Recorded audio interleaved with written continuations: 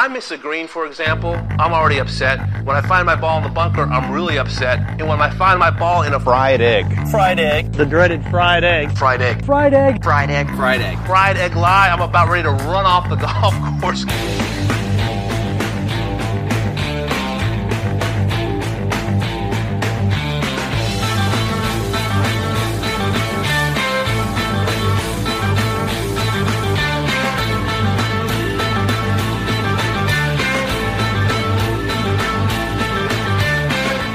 Welcome to the Fried Egg Golf Podcast. My name is Garrett Morrison, and today we're talking about how to build a career in golf architecture.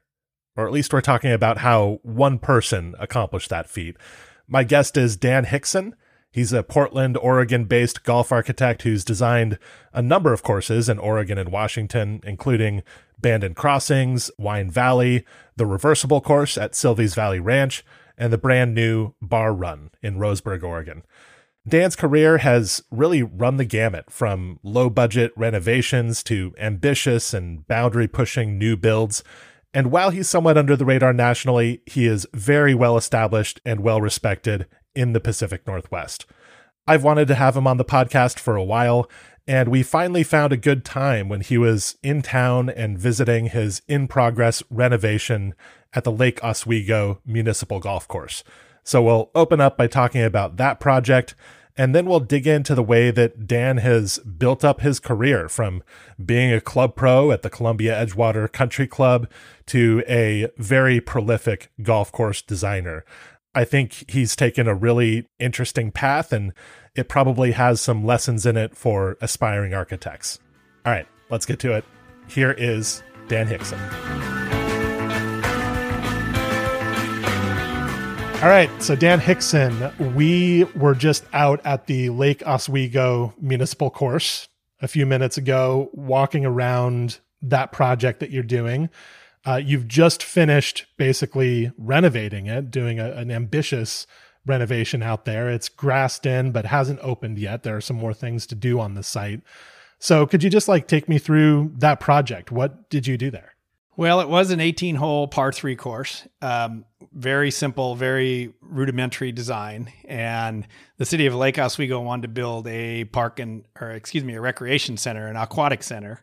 And so that took away the first 3 holes. And we then had to just basically start from scratch. And a lot of it was taking out trees and turned it into a 9-hole course with 3 par 4s, fairly short, but really opened up the site mostly with just tree removal of kind of poor species and poor plantings.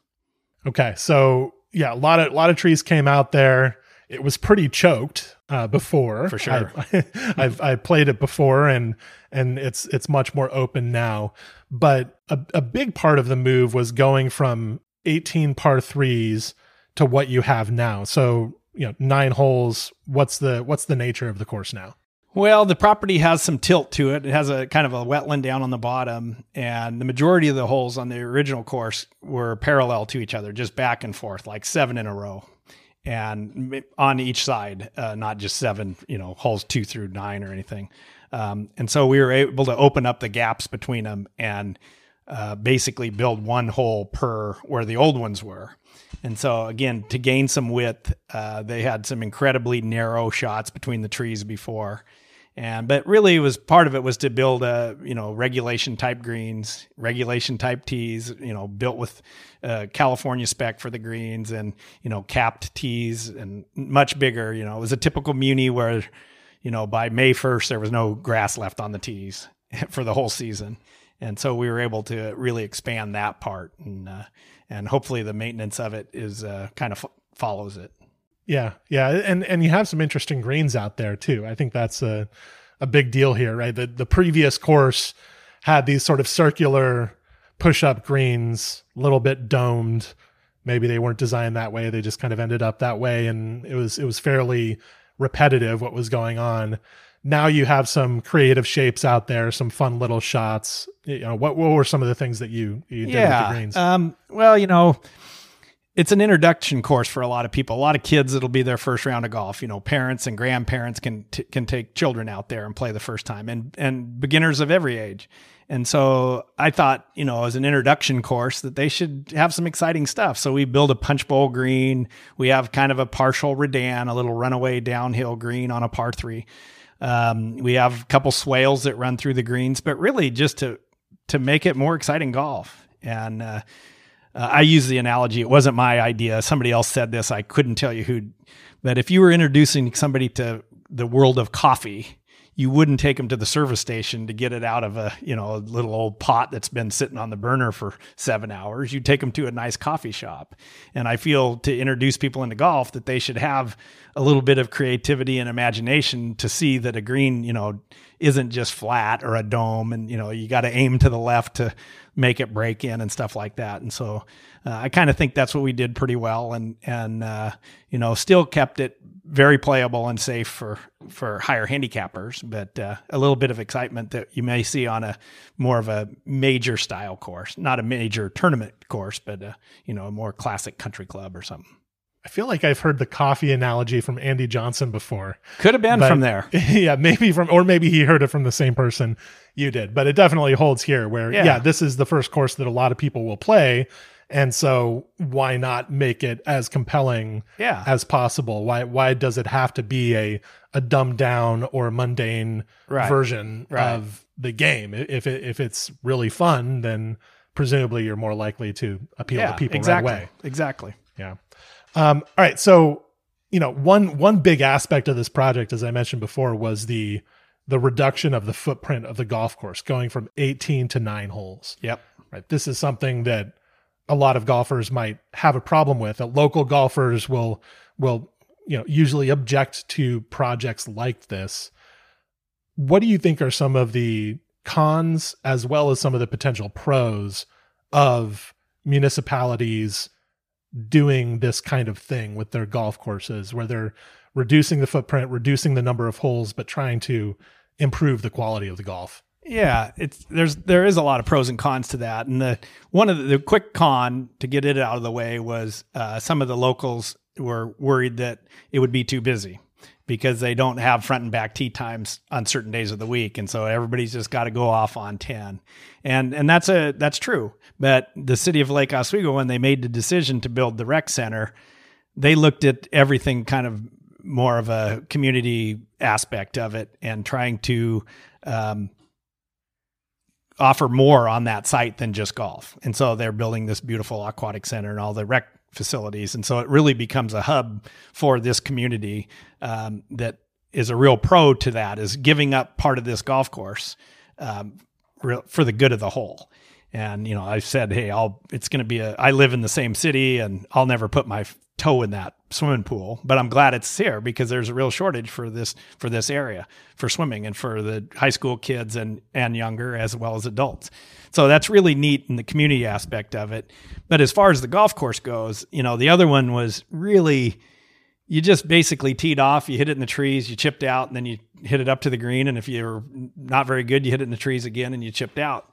So now we have, 30 yard to 40 yard wide 30 yard wide fairways on the par 4s, as well as some space around the greens and stuff with a lot of short grass around it where people can putt and bump the ball up onto the green and stuff. And so the real cons is it's what I like to think of. I mean, golf is golf, but this is kind of more like real golf in the sense that there's some room, that you're not just hitting a tree every time and playing off the roots and the dirt underneath all the trees. So yeah, I'm not sure if I answered your question very well, but yeah, I mean, you're saying that one of the cons would be, of course, you can't fit as many people on a 9-hole course as you could for an 18-hole course, but obviously have elevated the quality of the golf and also offered some space for the rest of the community to use and to come on to a property near a golf course and be in the presence of the game, but also share space with it. Right. This is a discussion that a lot of communities are having. Like, should we share the golf courses that we have in this way? Right. And it feels like in this situation, it was a plus for the community, but that's an emotional decision for a lot of places. Like, we're going to chop off part of this golf course and give it over to another activity. Like, it's tough to do, but in a lot of cases it allows you to do something better with the golf course that remains. Right. And I think, I failed to mention it before. We expanded the driving range greatly, which has been popular in the past, but we've added 50 yards and better netting for safety, as well as they used to have two very small, like maybe 2,000 square foot each putting greens that again were just kind of domes, and you'd only have 2 or 3 cups on each one. And we built a little over 10,000 square foot putting green that happens to be at part of the facility by the swimming pools, where I could easily see families coming, putting, the kids go swim, hang out.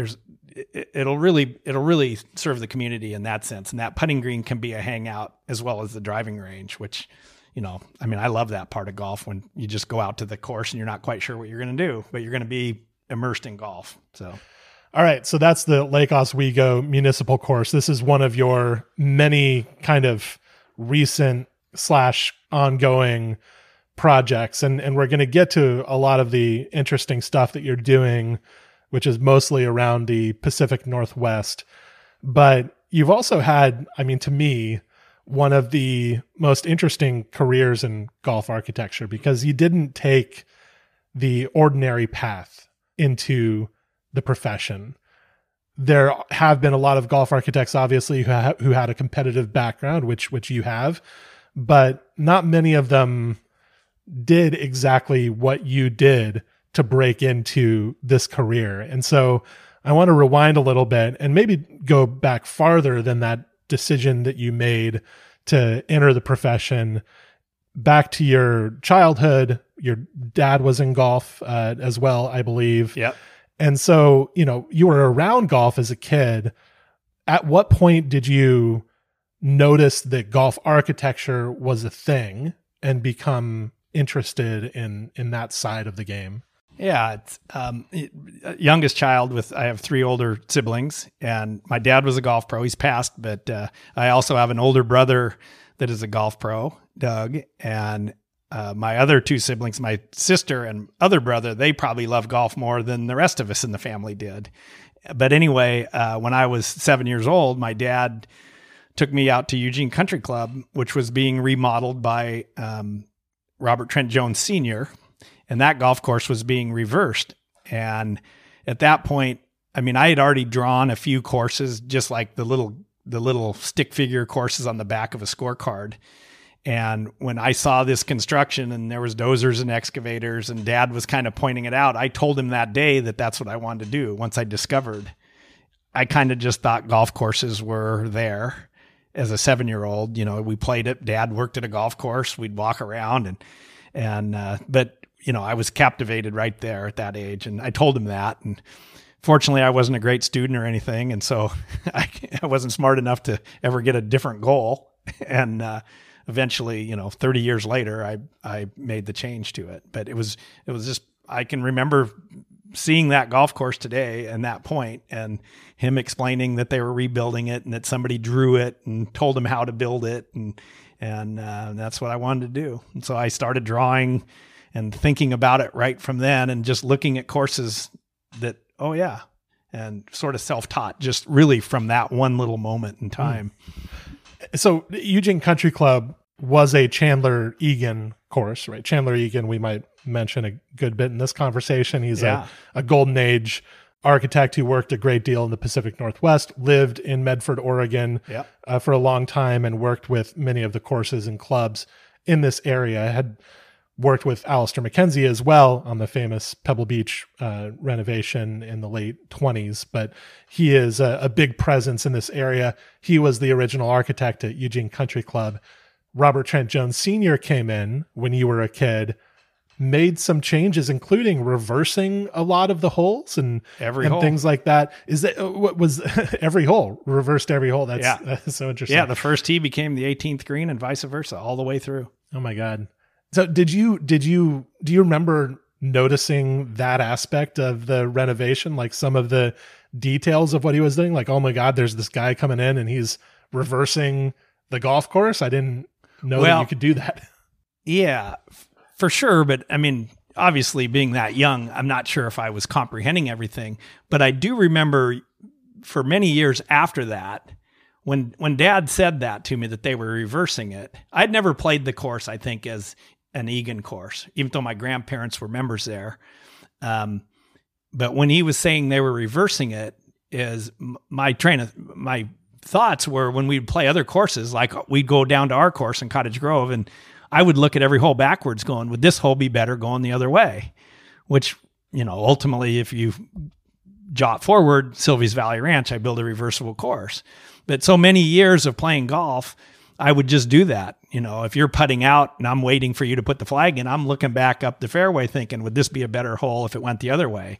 And would the rest of the course be better if it went the other way, not just this hole? And surprisingly, it's amazing how many projects, remodels and stuff that I do, that I propose reversing holes, that, these two are right next to each other and they'd be better the opposite direction for one reason or another. And so I think that subconsciously carried into the idea of Silvies Valley Ranch, which actually Wine Valley I'd proposed to be reversible before that, but the developers at the time thought I was crazy, which they probably weren't wrong. But so yeah, it was, again, back to that one little half hour of time or whatever it was back in the late 60s that I made that decision. So, All right. So where did you play early on in your competitive career? What did that look like? Yeah, I played at Oregon State on the golf team there for a couple of years. I played junior college before that and played basketball as well. And then immediately out of school, I turned pro and went to Australia, qualified for the Australian tour. And that was in the Greg Norman years. This was in the mid 80s. Greg Norman was playing. He was flying in a helicopter, and four of us would, jump in a very small compact car and drive to the course, and he would fly in on a helicopter. And, but got to play I think I played 7 Alistair McKenzie courses there. And somewhere I still have those drawings. I saw him 3 or 4 years ago, that I would make sketches at night of his holes. Some of the Sandbelt courses. Yeah. We played Royal Melbourne. We played the composite course there. I played Titirangi in Auckland, New Zealand. We played Royal Adelaide and Metropolitan and Yara Yara and a whole bunch of them. A lot of them were the tour didn't play on them, but we would sneak off on a Monday and try to play a bunch of those. And so great stuff. I probably should have focused more on my game than the courses, but I was just fascinated with that end of it. And then I took a year off, or a couple of years off, worked as a club pro, and went back out and played the mini tours, played the TPS tour, which was 1 or 2 years before the Ben Hogan tour started, which it was not under the PGA in those days. And it was really through Texas, Florida, up to North Carolina and in the Southeast mainly.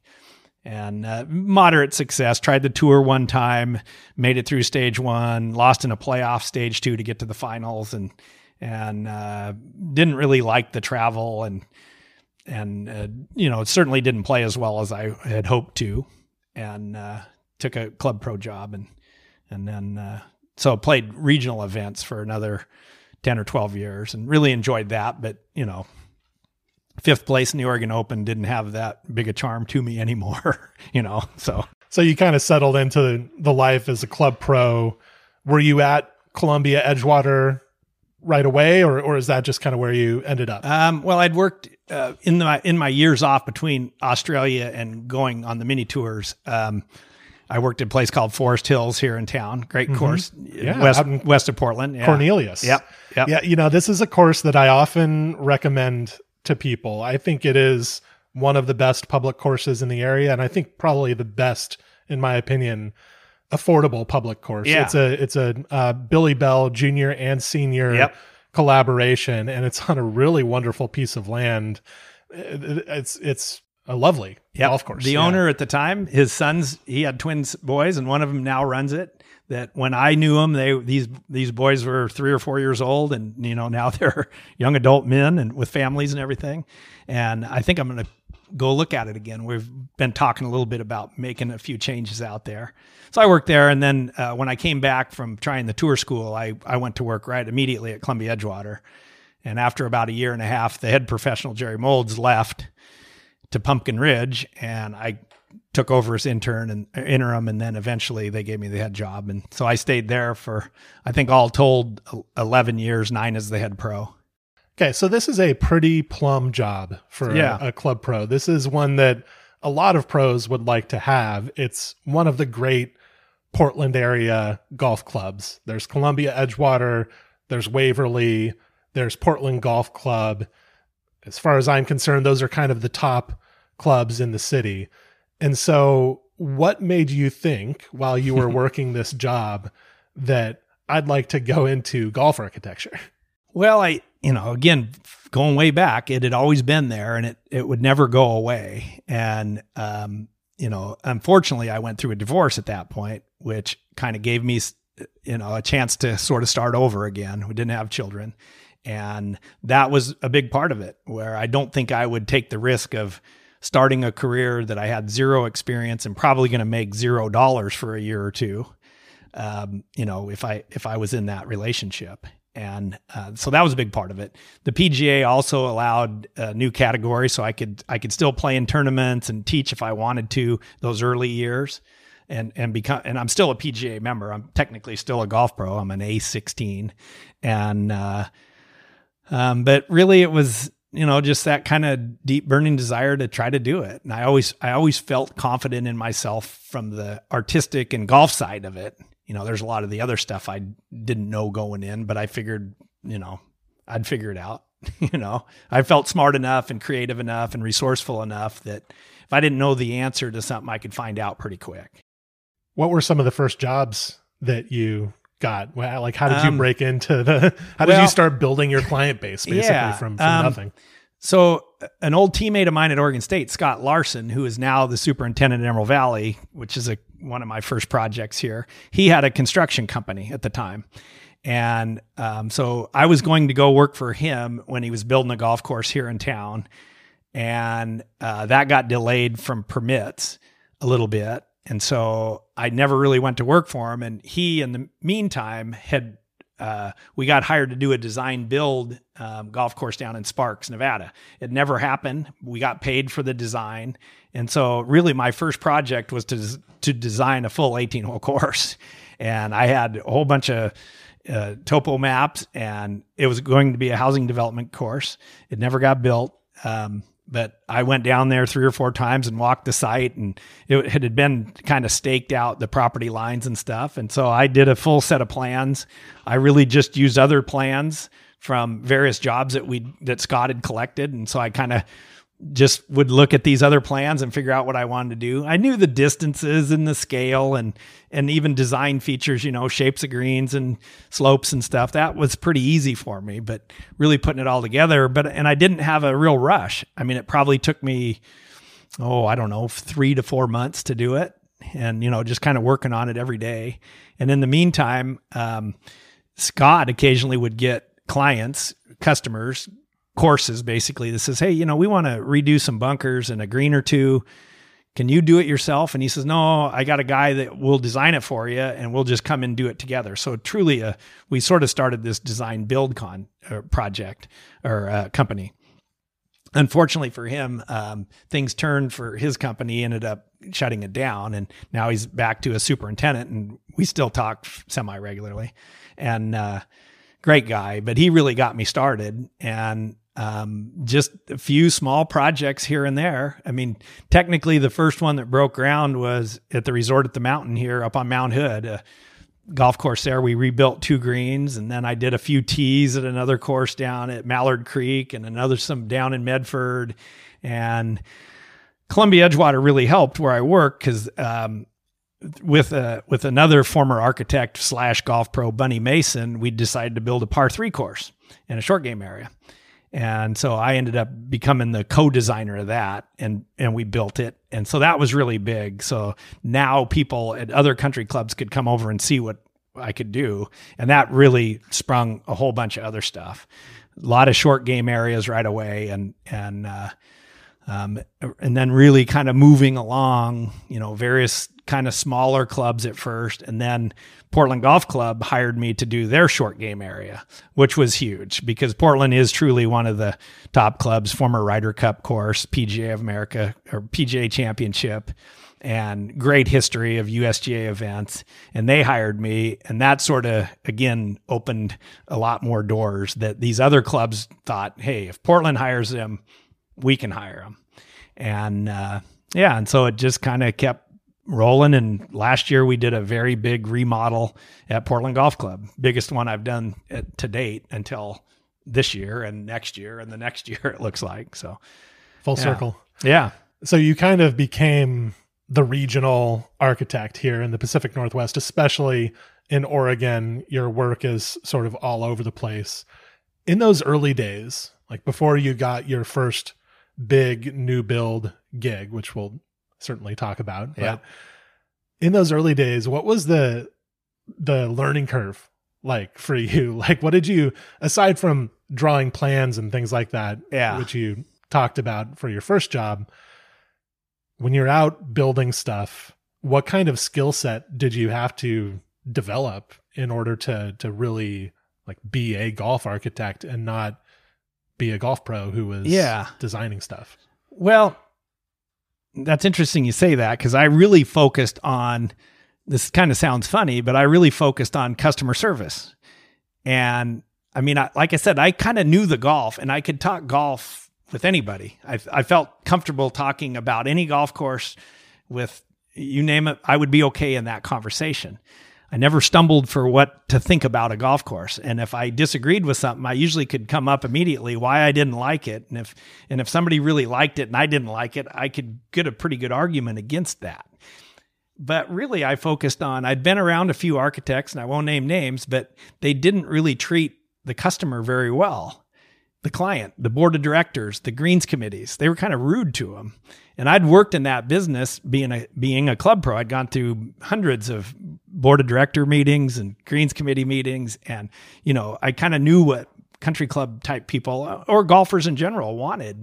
And they want good customer service. And so, and successful club pros are really good at that. They're great people. Like they're great PR. Diplomats. They're like, if you meet the most successful club pros in the business, they're all good of people. them are really good people. And it's sincere and deep, and they're not phony at all. And they don't make stuff up, and they remember your name, and they smile, and they listen to you, and they look you in the eye. And I really focused on that, and really just try to, when I talk to a club, I'd say, you know, you got a great place here, but we can make it better. And as opposed to saying, well, this is just awful, and how could you guys live with this? And who are you to tell me what to do? And so, you know, I always felt one of my best strengths was that even though I do have an ego, I'm able to back it off. And for instance, if I'm in a greens committee and somebody on the outside of that greens committee says, hey, what about if we did this? I have to recognize that that's a better idea than mine, because a good idea is a good idea. It doesn't matter where it came from. And so and if it's a bad idea, to diplomatically tell them that we're going to do something else. And so I think, you know, I'm fortunate when I did start that golf was really turning, I think, to an upgrade. You know, the Bandon world really helped. People could see that there was this better golf courses out there, better thinking, better work through all the details. And fortunately, I'm pretty observant on stuff like that and could see that you just can't build the things that were maybe getting built in the 80s and 90s with really more designed in the office and, you know, containment mound type golf courses that, you know, you just hand the plans and a guy on a dozer just builds mound after mound after mound. And so I think I'm rambling here and getting off topic, but I think I can't even remember. You're talking about the time that you got into the business in the Pacific Northwest, especially.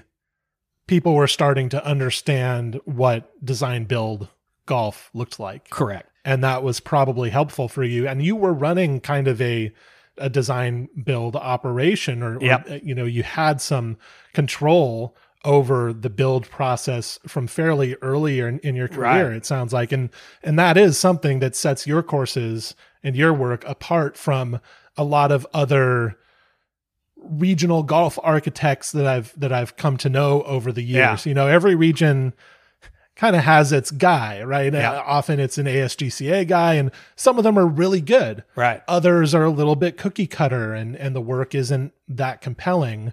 But, you know, what sets your work apart and has for years is that there's a little bit of craftsmanship to it. There's that design build element. And so I guess it was probably helpful for there to be some examples of that around. For sure. And then the other part of it that I'm curious about is the taste element, right? Good architects need to have good taste, need to like have seen really good golf courses and understood what makes them good. Right. For you, what was a lot of that from your experience in Australia? You know, when you think about developing your taste, you know, when you look at a golf hole, like what makes it look good to you? What makes it feel like a good golf hole? Where do you think you got that from? Or is that just innate? I think it's just probably a little bit of both. I think, you know, again, at such an early age, I would always look at courses and like our family and buddies and teammates, when we'd play a tournament somewhere, I would always ask, hey, what's your favorite hole on that course? What don't you like about that course? What do you like about that course? What do you think of this hole? Is that crazy or is it a good hole? And so I sort of always had that interest in it. And even the really bad courses have some really good things on them. It might just be a little bump here or there next to a green, or the way the green sits into a corner somewhere. And so I think, you know, you can learn a lot just looking at anything. And a lot of times you're learning what not to do. Yeah. And that's, you know, the whole mounding thing and just the, you know, the over elevation of tees, a lot of stuff like that. The overplanting of trees just really hurts the site. And granted, I'm not like a lot of guys that have played, you know, 8,000 courses or 2,000 courses around the world and all the top 100 and stuff. You know, I've played 20 or 30 of them. But I think I'm really observant towards our local areas. And, you know, one real advantage I think I have, or at least I call it my advantage. I don't know if it's an advantage over anybody else, but I feel like it's an advantage to the customer. Is like Portland Golf Club last year. It's like half an hour away. I probably went out there close to 100 days. And so a guy shapes a bunker and it's a little bit off, I can make him switch it before he's even out of that bunker, moving on to the next one. And so we can really get the details down when you're there just pretty much every day. Mm-hmm. You know, I would leave for another project for a day or two and miss something, but just that day-to-day element is really important. And so working local, you can kind of do that. And that's you know, I had no idea when I got into this business that the construction side would be so fun and rewarding and exciting, you know, just to watch it happen. Even, you know, I'm working at Oswego Lake Country Club right now, another Chandler Egan, and we're, you know, 3/4 of the way through of a big bunker project, a lot of new tee work, a lot of surrounds of greens and stuff like that. And, you know, it's just fascinating to watch it come and to think it through and say, you know, this isn't working. Let's do this. And if you're there every day, you can dial that in. If you're there once every 2 weeks, you have to approve a lot of stuff. Otherwise the thing falls behind schedule and if you change it, it gets off budget. You know, mm-hmm. You start wasting money. You just have to say good enough. Yeah. And so it goes. Yeah. I mean, yeah, it'd be great to say, hey, I built 2 courses in New Zealand and one in, you know, somewhere else and all that, but I got it pretty good. You know, I'm pretty content.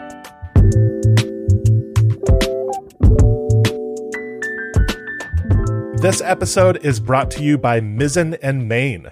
So we're approaching the end of the year here, Q4, and if you're anything like me, you have a number of functions and events coming up where you'll need a good dress shirt.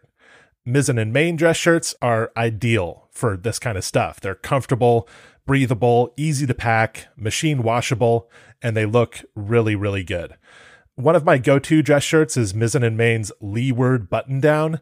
This is the type of shirt you can wear to work, on the weekend, to parties, to the National Links Trust Symposium, and everywhere in between. They also make great gifts, either for yourself or a special someone. They're perfect for anyone who works, travels, plays golf, or just cares about looking and feeling great. So use promo code FRIEDEGG to get 25% off $130 or more at mizzenandmain.com. Check it out. All right, so let's talk about the first big new build project of yours, at least that I became aware of, and that is Bandon Crossings, which is the local public course in Bandon, Oregon, not associated with the famous Bandon Dunes golf resort, but right. It is the course that all the caddies play, that everybody who lives there loves this course, plays this course a lot. How did this project come about? Like, what is there a connection to the resort that I'm not aware of that, produced this golf course, or is it just unrelated? Unrelated, but backtracking just a little bit. So when I did start the business, I did have a little bit of a marketing concept in mind, and that is because of my dad and my brother being golf pros and myself being a golf pro, I knew all the golf pros in the Northwest, or they knew my dad or my brother, or they certainly knew our name, because dad was a very good player. My brother was a very good player regionally. And so I knew through the golf pros that a lot of times the golf pros in that room of a board of director or a greens committee, when they say, hey, we want to remodel something, does anybody know an architect? Well, nobody really knows architects in Oregon. There wasn't a plethora of them. But everybody sort of knew that this guy left Columbia Edgewater in the golf pro business. He left Columbia Edgewater to start a business on his own to do something he's never done. They kind of thought I was crazy, but they remembered that. So going forward, all my early projects really came through golf pros in that section. Well, happens to be for the Bandon Crossing ones, one of my good friends, Mark Keating, worked at Shadow Hills. And some of his members, the Rex and Carla Smith, were going to develop a golf course because of his love of Bandon Dunes, and they wanted to talk to me. And so they sent me a packet from the American Society of Golf Course Architects to list all my former projects and how many courses I'd built on the coast and all this experience. And the only thing I could answer was put my name and address in there. And I couldn't say yes to any other question on this 3 or 4 page packet. So I just called Carla up and told her, I says, hey, I would give my left leg to do this project, but I have zero experience. I told her exactly, I built some stuff, but I hadn't built a full course. And she said, well, that's okay. Just put on there what you can. And I says, well, what are you guys doing right now? Well, Rex will be home in an hour. And I says, well, I can be there in about an hour and a half. They were in Eugene. And so I literally grabbed my keys and got my car and met them that day. And they hired me that day. And with a few stipulations that I could get a routing for them and so on and so forth. But, it was just a shot in the dark, one phone call, and there it happened. And most of them happen that way. It's just suddenly you get a phone call and it's like, hey, we want to build a course and come and talk to us. And, fortunately I haven't lost any of those. I get those projects. So what are some of the basics about that course for people who haven't heard of it or know about it? What's the course like? Well, it's inland about 1.25 miles or 1.5 miles from the ocean. So it gets quite a bit warmer weather than actually the resort does, because it's right on the shoreline basically. So that's nice. It's a bit warmer, a little bit less wind. It's kind of basically 9 holes. The first 3 or 4 and the last 4 or 5 are kind of in pasture lands. And then the other holes are kind of in the forest or this bottom land that divides the property. It was old ancient sand dunes that we build on. So we were able to build it with on-site sand. We could kind of mine in those dunes a little bit and build our greens out of that sand. Had just a beautiful plethora of plant life on it, from all these native pasture grasses to it had a little bit of gorse on it, which is great at the resort. It's kind of a maintenance sore, but we had manzanitas and rhododendrons and firs and pines and cedars and just tons of underbrush. So it was really it was so fun to work on it because there was just so much of stuff, and kind of really nice piece of ground as far as the basic contours, with the difficulty of going down through this bottom land where it drops down, 50, 60 feet and dividing the course. But no, it was just a great project. I'm so thankful they hired me for that. Yeah, it turned out really good. Obviously. It's I think it's one of those things where people can go to that town many times over the years, go to the resort over and over. And then finally, on their 5th or 6th trip, somebody says, you really need to go out to Bandon Crossings. And they go out there and like, wow, this is a truly excellent golf course. And so it's kind of neat in that way, where it's almost like a hidden gem, except it's in one of the most famous and overexposed golf towns in the country. When you were building it, I mean, were they building Bandon trails around the time that you were building Crossings? We were a year behind trails. Okay. They opened 1 year before us, and I was able to go out to trails because we used Tony Russell, a local contractor that had built most of the Bandon stuff, was ours. And so we would go out there, and that's when I first met Bill Coor for the first time, and able to walk some of those holes with him when they were making some modifications and stuff. But no, the resort they were very friendly with us. And like you mentioned earlier about the caddies, have just been a huge deal for us. And now a lot of them go to Bar Run, which is about 90 minutes away, the course I just opened last year. And they sort of have that same feeling. I have a little Bandon caddy fan base without sounding cocky or anything, but they really support those clubs. And so I'm very thankful for them. I should send them a bunch of beer or something. I'm sure they would like that. Exactly.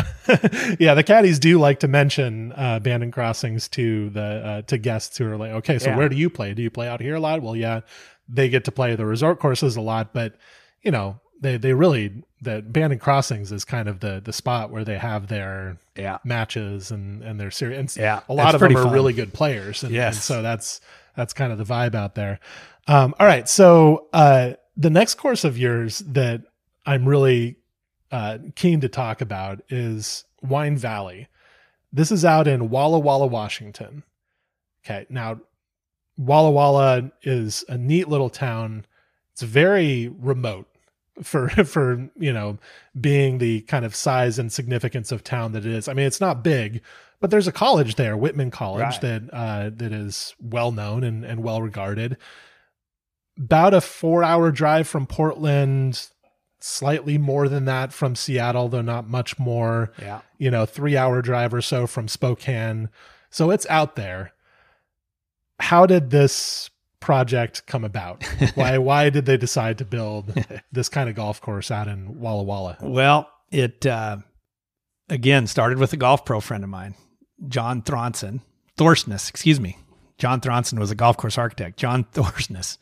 He had this idea, and he found a landowner out there that had the same idea. And same thing. They said, do you know an architect? And John says, well, I've played a lot of tournament golf with Dan. He's starting to make his way in the business, and let's just have him come out. And so I did. And I drove home after spending a night there and walking the property, which wasn't actually the property we built the course on, but I came home and did a whole bunch of drawings that very night and stayed up real late and made all these pretty drawings and went to the post office the next day and sent it to them.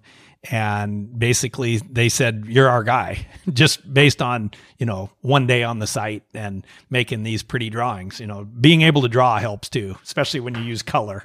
That gets people's mind racing to the good. Yeah, we're at your drafting table right now, actually. So there's some of Dan Hixson's art sitting around here. And so that actually was before Bandon Crossings. That conversation happened, and I hadn't even talked to the people at Bandon Crossings. So we started to move forward. We actually switched to a different piece of land where we actually ended up building. And then suddenly Bandon Crossings came in, and it took a long time for the city of Walla Walla to change their regulations because nobody had tried to build a golf course there since the 60s, I think. Yeah. And there's Walla Walla Country Club in town, but that and then Vets Memorial. Yeah, the country club is in the 20s or 30s probably. And so it took the city a while to figure out how they could approve it. And so eventually they did. And and so that was really great. So I sort of brokered a deal for Jim Poliska, who is the owner of Emerald Valley, that I'd known many years before that through amateur golf, and kind of brought him into it. The reason I say I brokered a deal is that that's probably not even the right term. We had a development group based out of Denver that was going to help us raise money and put it together. And that kind of fell through. And so the project looked dead. And I talked to Jim, and he was interested in a second course. And so he jumped right in once he saw the land and the deal, the price and everything. And so we went to work within probably 6 months of him seeing the site, and we built the thing in 14 months. From the first time we shovel hit the dirt, we were open in 14 months, which helps because there's no trees on it. It was an alfalfa field, made it a lot quicker and easier. Right. And when you say alfalfa field, I want people to envision the right thing. This is not a flat piece of land. No. This is a broad, rolling, pretty dramatic piece of land that has landforms that are smoother and larger than you would find in dune land. Yep. And so it's not dune land by any means, but it has some of that look. If a golfer shows up at this site, they might be reminded of a dune type of landscape. Right. And so, lots of those kind of native grasses and quite a bit of topographical movement across the site. Great soils, low soils, which were deposited there back in the Ice Age when the Missoula floods would break through a million years ago. I forget the date. Something like that. I wasn't around. Yeah, we aren't geologists, but it's you're talking low soils, like a fine silty kind of soil. It's not sand, but it's it's pretty good for golf. And it was deep. Their well drillings, it was 80 feet deep before they hit anything other than loess, and so it was like playing in a sand dune, except it was loess. Technically, it's not the Palouse country. The Palouse country is a little bit north of the Snake River and in eastern Washington, but the characteristics are identical. It just doesn't fit in their geographic area. Really good.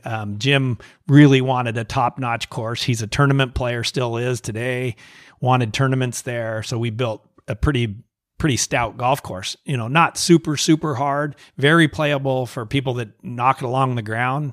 But severe greens and the ability to play it really long and play tournaments, was really fun.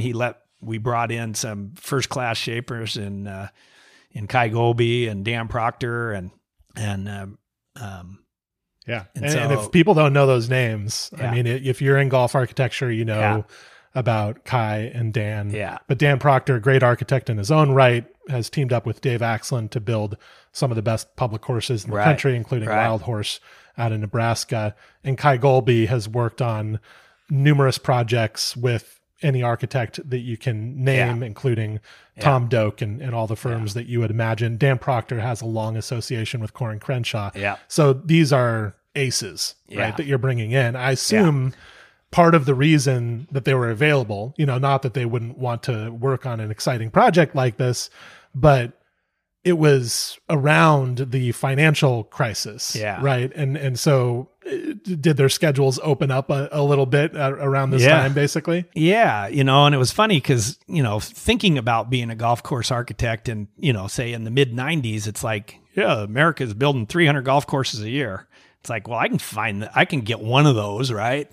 And, then a few years later, America's building 250. Then America's building 200. Then they're building 150. And by 06 is, I think, when we started on that, or 07, America's closing 50 courses a year. Right. And building 10.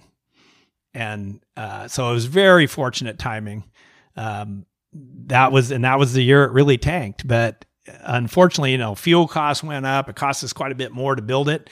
But Jim Paliska owns service stations and he's in the fuel business. And so he didn't worry about that because he was doing fine. Huh. And it's probably too much information, but I said it and here it is.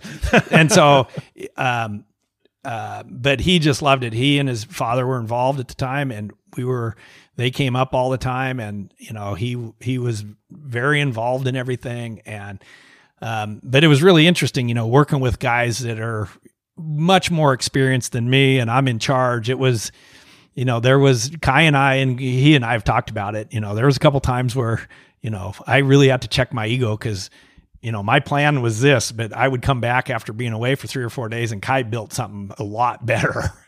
And at first, my natural instincts would say, why didn't you do what I said?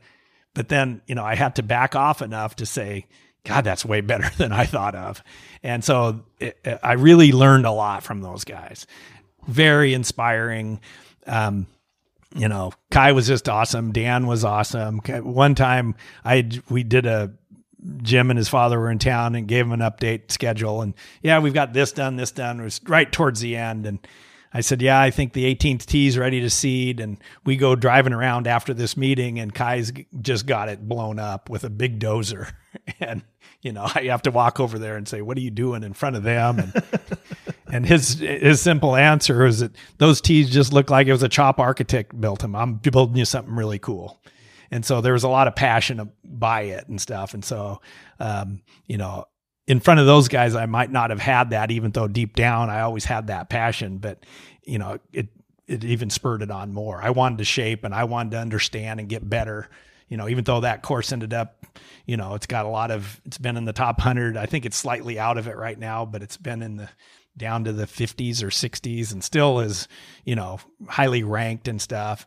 But I even when we finished that, I thought I could do better and get a lot better. And I still hope to keep getting better by, just opening up my mind different ways to recognize that moment when something has to change. And so that was great working with those guys. Yeah. And those are the kinds of builders who definitely have enough confidence in themselves to depart from the plan.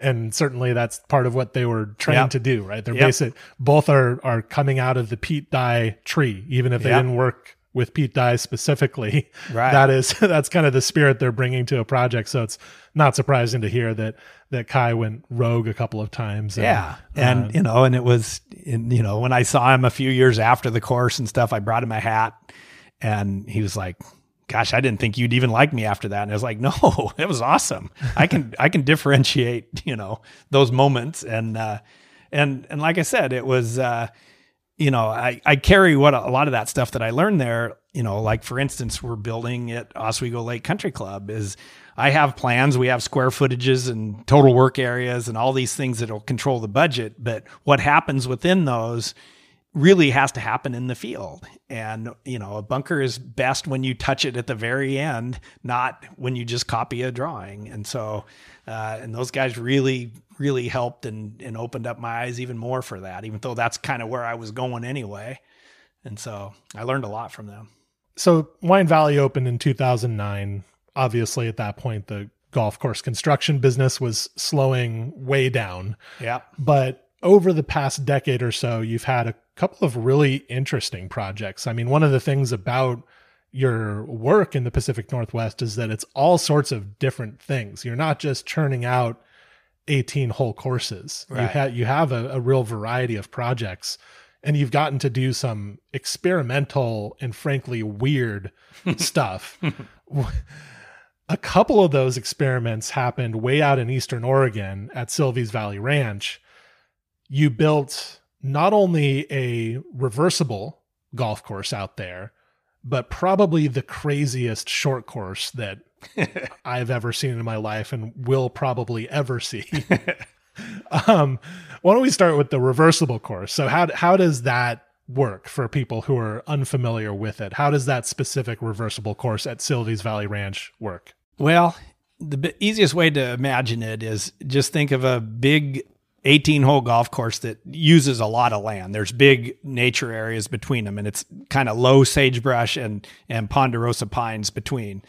And so imagine a complete full 18-hole par 72 golf course, 7,000 yards long, and then kind of forget about it and say, we're just going to build the opposite direction. We're going to build another one right over the top of it. And in some cases, you use a lot of the same features, a tee that might play in both directions, a green that you come into from two different directions. But because the ground is very diverse, there's lots of elevation change. I didn't want to just use only 18 green sites. There was better holes if I said, hey, even though there's a green on the first course over here, it doesn't really work coming the opposite direction as well. So, but there is a really great green site 80 yards away. And so this hole may have been a par 5 one time, this next time around the opposite direction, it's a par 4 that's, 450 or something. And so, it's hard to get a handle on to even explain, if somebody said, well, how many fairways you got? And it's like, hell, I don't know. They're all hooked together and there's 27 greens. So of the 27, there's basically, think of it this way. There's 9 of the greens that are double. So there's 18 of the 36 holes. And then there's 9 for the Hankins course. And then there's 9 for the Craddock course that are individual greens. And so that wasn't a plan. That just sort of worked out that way. It could have been 7. It could have been 11, different ones. It just, on any given day, 9 greens are not in use. 9 Correct. Single greens Correct. are not in use. So, Correct. And then 9 are kind of shared yeah, between the courses. Yeah. I mean, it's interesting. I think that if you had gone for a pure reversible course, quote unquote, where every single green is in use every day, it would have been hard to do that out there, right? Because it's not like St. Andrews. Right. It's not like the Loop in Right. Michigan, the reversible course that Tom Doak built, where the piece of land is pretty subtle and is at kind of a similar grade throughout the site. There's big movement on this site. It would have been tough to do a pure reversible course, I feel like, because there's some slopes that you can just play down one direction. Correct. And you're not going to be able to go back up. Right. Exactly. And if the big drop off par 4 tee shot, for instance, number 8 on the Hankins course, if you played up that hill, it would be an awful hole. And so, and in order to get up top again, we just took a different piece of land and built a par 3 and a par 4 to get basically reconnected. And I can honestly say that if you did a 18 hole pure reversible, just 18 greens and they all double up, it would not have been anywhere near the quality of golf that it is today.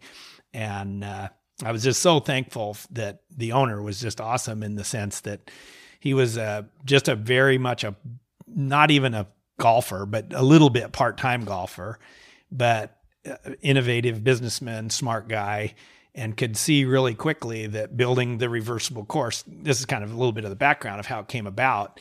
He wanted to build this eco-friendly resort and he could build 2 courses on the land of 1 plus a little bit more. That really made a lot of sense in his mind instead of having, 200 acres over here and 200 acres over there to have a 36 hole course. He knew location stuff that we wouldn't be, we wouldn't have 150 players a day or anything like that. Sure. It's going to be a smaller, because of the location. And, but he recognized very quickly that idea made a lot of sense. And, I'm really proud of that work. It was about a 7-year experience for me going over there. And I would spend from the middle of April until close to the beginning of November during our construction season building it. And it was really just myself and 1 or 2 shaper guys and then a couple of local kids and stuff. Wow. And so it was a lot of work. We did a lot of stuff, but just a great, great experience, from rebuilding dozers to trimming tree limbs and making big burn piles at the end of the year to shaping greens and doing all the subtle stuff and growing it in and planting aspens. And it's like 10 careers right there, and I was sort of doing the job that, say, at Wine Valley, there was like 7 people and I did kind of that thing.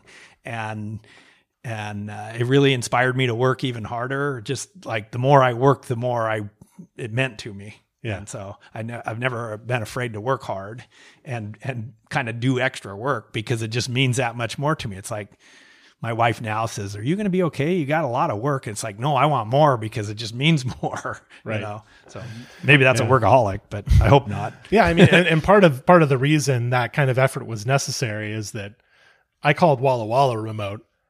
I mean, Silvies is remote. Yeah. It's way the hell out there. You go to nowhere and then you go another hour. Yeah, exactly. It's once if you're going out there from Portland or something, you get through the Bend area. You don't pass through the Bend area literally on your way out there, but you get through where Central that Oregon, is, Central Oregon, and you just keep going for a long, long time and you don't see anybody or anything for ages. And so it's beautiful, but very much frontier golf And I like that they've kept it rustic out there, that the cart paths, at least when I went out there, were dirt. And, and it was, it really felt like you were at the edge of the earth. And the golf course is presented nice and firm and fast and pale. Yeah. And it's a really cool place. Now, the other course that I mentioned, the short course, McVeigh's Gauntlet. I mean, you look at that piece of land and it's impossible to put a golf course on it, right? It's way too severe. You've got these greens. I mean, it's like you made it up in a video game or something. I don't even understand. Like, how did you build that course? Like, were you getting heavy equipment up there and some of those green sites? We did somehow. So back to my very first trip to the property for Silvies with Scott Campbell, the owner, Dr. Campbell. We looked around, and that is such a striking piece of land. He thought we could build the whole golf course up there. And then we weren't even talking reversible at this point. He just thought this could be an 18-hole course. And I told him very quickly, I said, this is spectacular, but it's, we're going to go a mile this direction and a mile that direction from right here. And this is just this is 60 acres or whatever it is. And I said, it's spectacular. You could have a hole that goes out into that property, maybe a little par 3, and then play out of it. But I said it would be great for a short course. And he filed that away. And, as we've started to finish the big course, and we built the other par 3 course, Egan's, Chief Egan course, which is more of a traditional short par 3 course, lower, simpler ground. He says, well, what about that one up there? And, I'd been up on the property many times, being there that many years, just hiking around and looking around. And so I drew up a plan of, a 5-hole course or something. And he came back a week or two later and we walked it. And he says, why couldn't we just make it a little more? And ended up with 7 holes there's places that we could connect and make even more spectacular holes. I mean, not just more holes, but more spectacular. And turn it into 9 or 12 or whatever, and just keep doing it from ridge top to ridge top. Anyway, so he approved a plan, and I tried to figure out how to do it. And we just made these very small roads where I could get a dozer up in there and shape them myself. But I still had to get I still needed a dump truck to get sand into the greens. And so we brought these big dump trucks full of sand up there, but, kept the pathways pretty small and trying not to ruin too much of the natural vegetation. There was a few roads up there that we were able to piggyback off of. And, it took me a couple months to build it. And then we had an irrigation company come in there and just, water the greens and the tees. And the tees are pretty much connected to the green before. And so, it was really fun. You make it sound so simple. But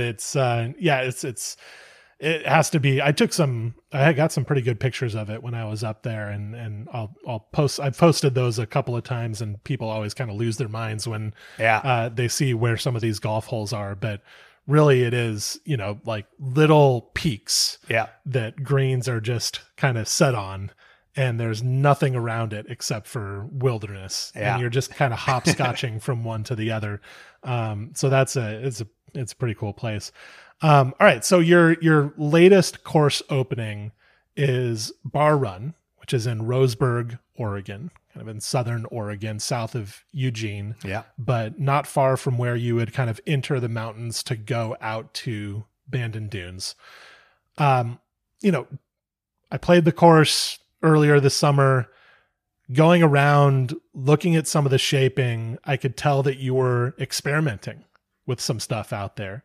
You had a piece of land that didn't necessarily have like significant natural features on it to work with. And so some of this shaping that you did, the mounding, the shapes around the greens, all that kind of stuff was really interesting looking. I was wondering where you got your ideas for that stuff or what the thinking behind it was.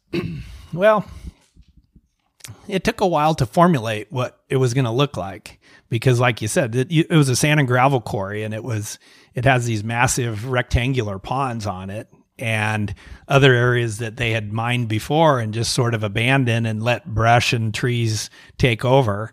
And we really didn't know what we had until really until I jumped on a big tractor with a big brush hog behind it and started cutting through, 15-foot tall blackberries and over, kind of willow shoots and all this stuff before we could really see the land. And the routing changed forever not till the end, but we'd built quite a bit of it before we knew where the next holes were going to go, because we were having to fill ponds in, and they would get fill. They were a fill site as well. And so they would excavate these ponds to get the sand and gravel that they would produce concrete and sell the stone and stuff, and then have to fill it in with, old concrete and clean dirt and fill and stuff. And so there was a lot of, well, we need to fill this pond. And it's like, well, what do you think? Like 10 feet? And it's no, like 110 feet. And, which takes a while to do all that. And so the sharp edges on the ponds, and there was between a lot of the ponds were dikes that had really steep edges. And the site, even though the bigger site is real large, the golf area is not all that huge because the water takes up so much of it. And there was kind of these natural low areas that we sort of had to stay out of. And so the design style kind of emerged. I was looking at a lot of courses and a lot of things to try to find the right inspiration. And loosely, Norman Macbeth's course, Wilshire in L.A., had the not barrancas, what do they call them there? The kind of the swales next to the green and stuff. It's part of the wash system of Greater Los Angeles City. Yeah, I thought they called them barrancas there. Yeah, maybe it is barranca. Yeah. And so, or berms. Yeah. I mean, I don't know. Yeah. It's really just ditches, right? That are playable. Exactly. And occasionally when it floods, water rips through them. And we didn't build anything that extreme, but we use that, as we talked earlier today, the 18th green has a swale that cuts through it and out in front of it. And that's loosely just I've played Wilshire and watched the LPGA event there every year just to kind of see it. And, so that was part of the inspiration, but a lot of times we just would push dirt in a funny way. And, we made these peaks instead of mounds to kind of separate visually between holes, even though they're not continuous. We would push this dirt up as straight as we could make it with a dozer. And then we hydroseeded it with fescue and just, this is the Andes and this is the Himalayas. And so, yeah, it just kind of evolved. The overall theme is that it's an industrial area. We weren't trying to make a country club or anything really smooth.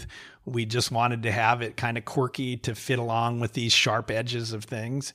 And then, of course, I made the crazy decision to copy the pit from North Berwick with rather than a rock wall that North Berwick, one of my favorite holes in the world, if not the famous, maybe, of something that I didn't do, decided to copy that. And that was almost on a whim. The hole just kind of reminded me of it, but it needed the wall. And so we built this 16-inch high concrete wall that kind of diagonals in front of this green, very similar, not an exact copy of the pit, but it's really funny when people play it, they come in and say, what the hell is the concrete wall in front of it? And then they tell the story, and the people often, it's not uncommon. They go, oh, I just love it. It's just the greatest thing, especially that story. That's just so cool. Right. And it creates this, just like North Berwick, or, well, not just like it, but a certain intimacy when you get behind that wall and you're down in that pit of the green. It just really feels,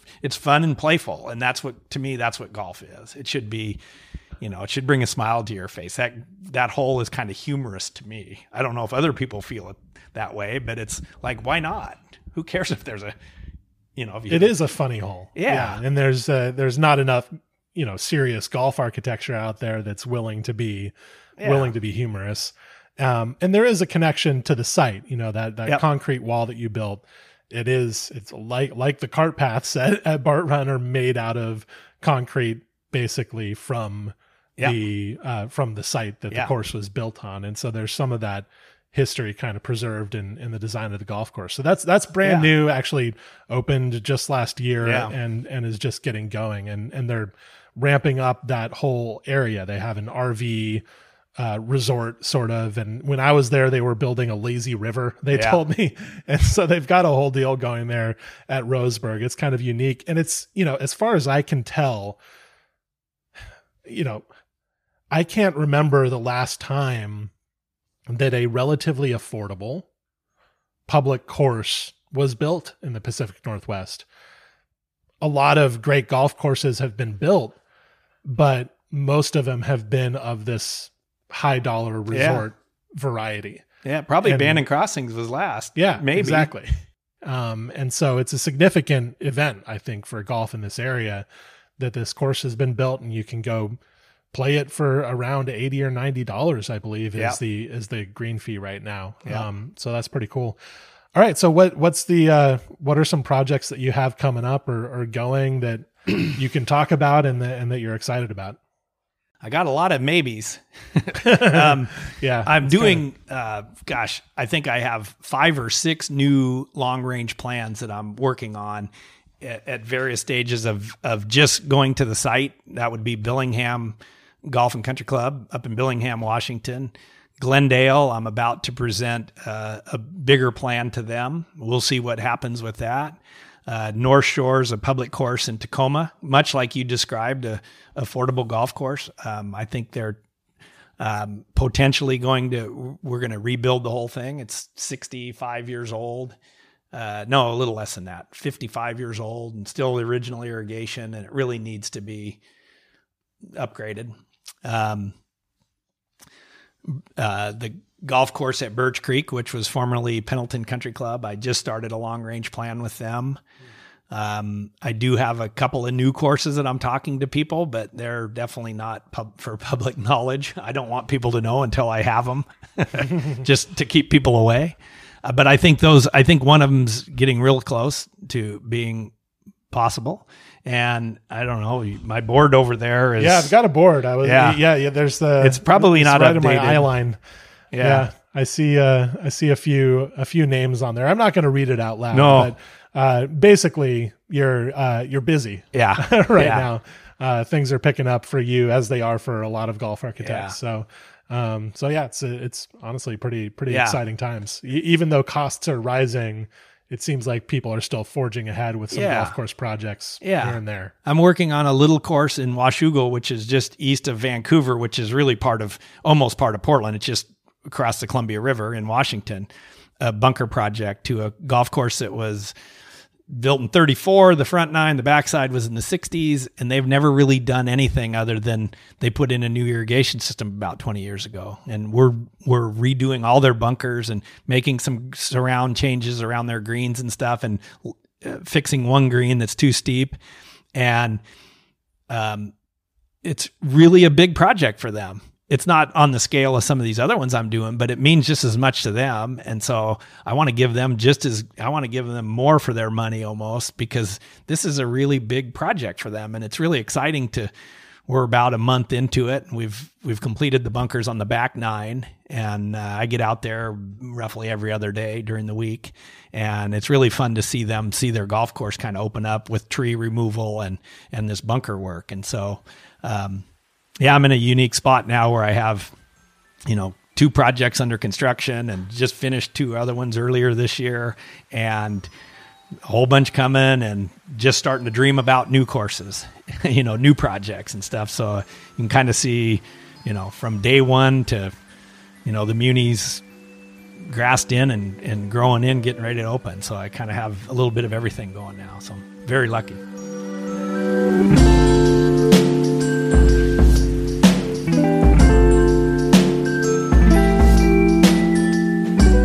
This episode of the Fried Egg Golf Podcast was produced by Matt Ruchis. Thank you, Matt.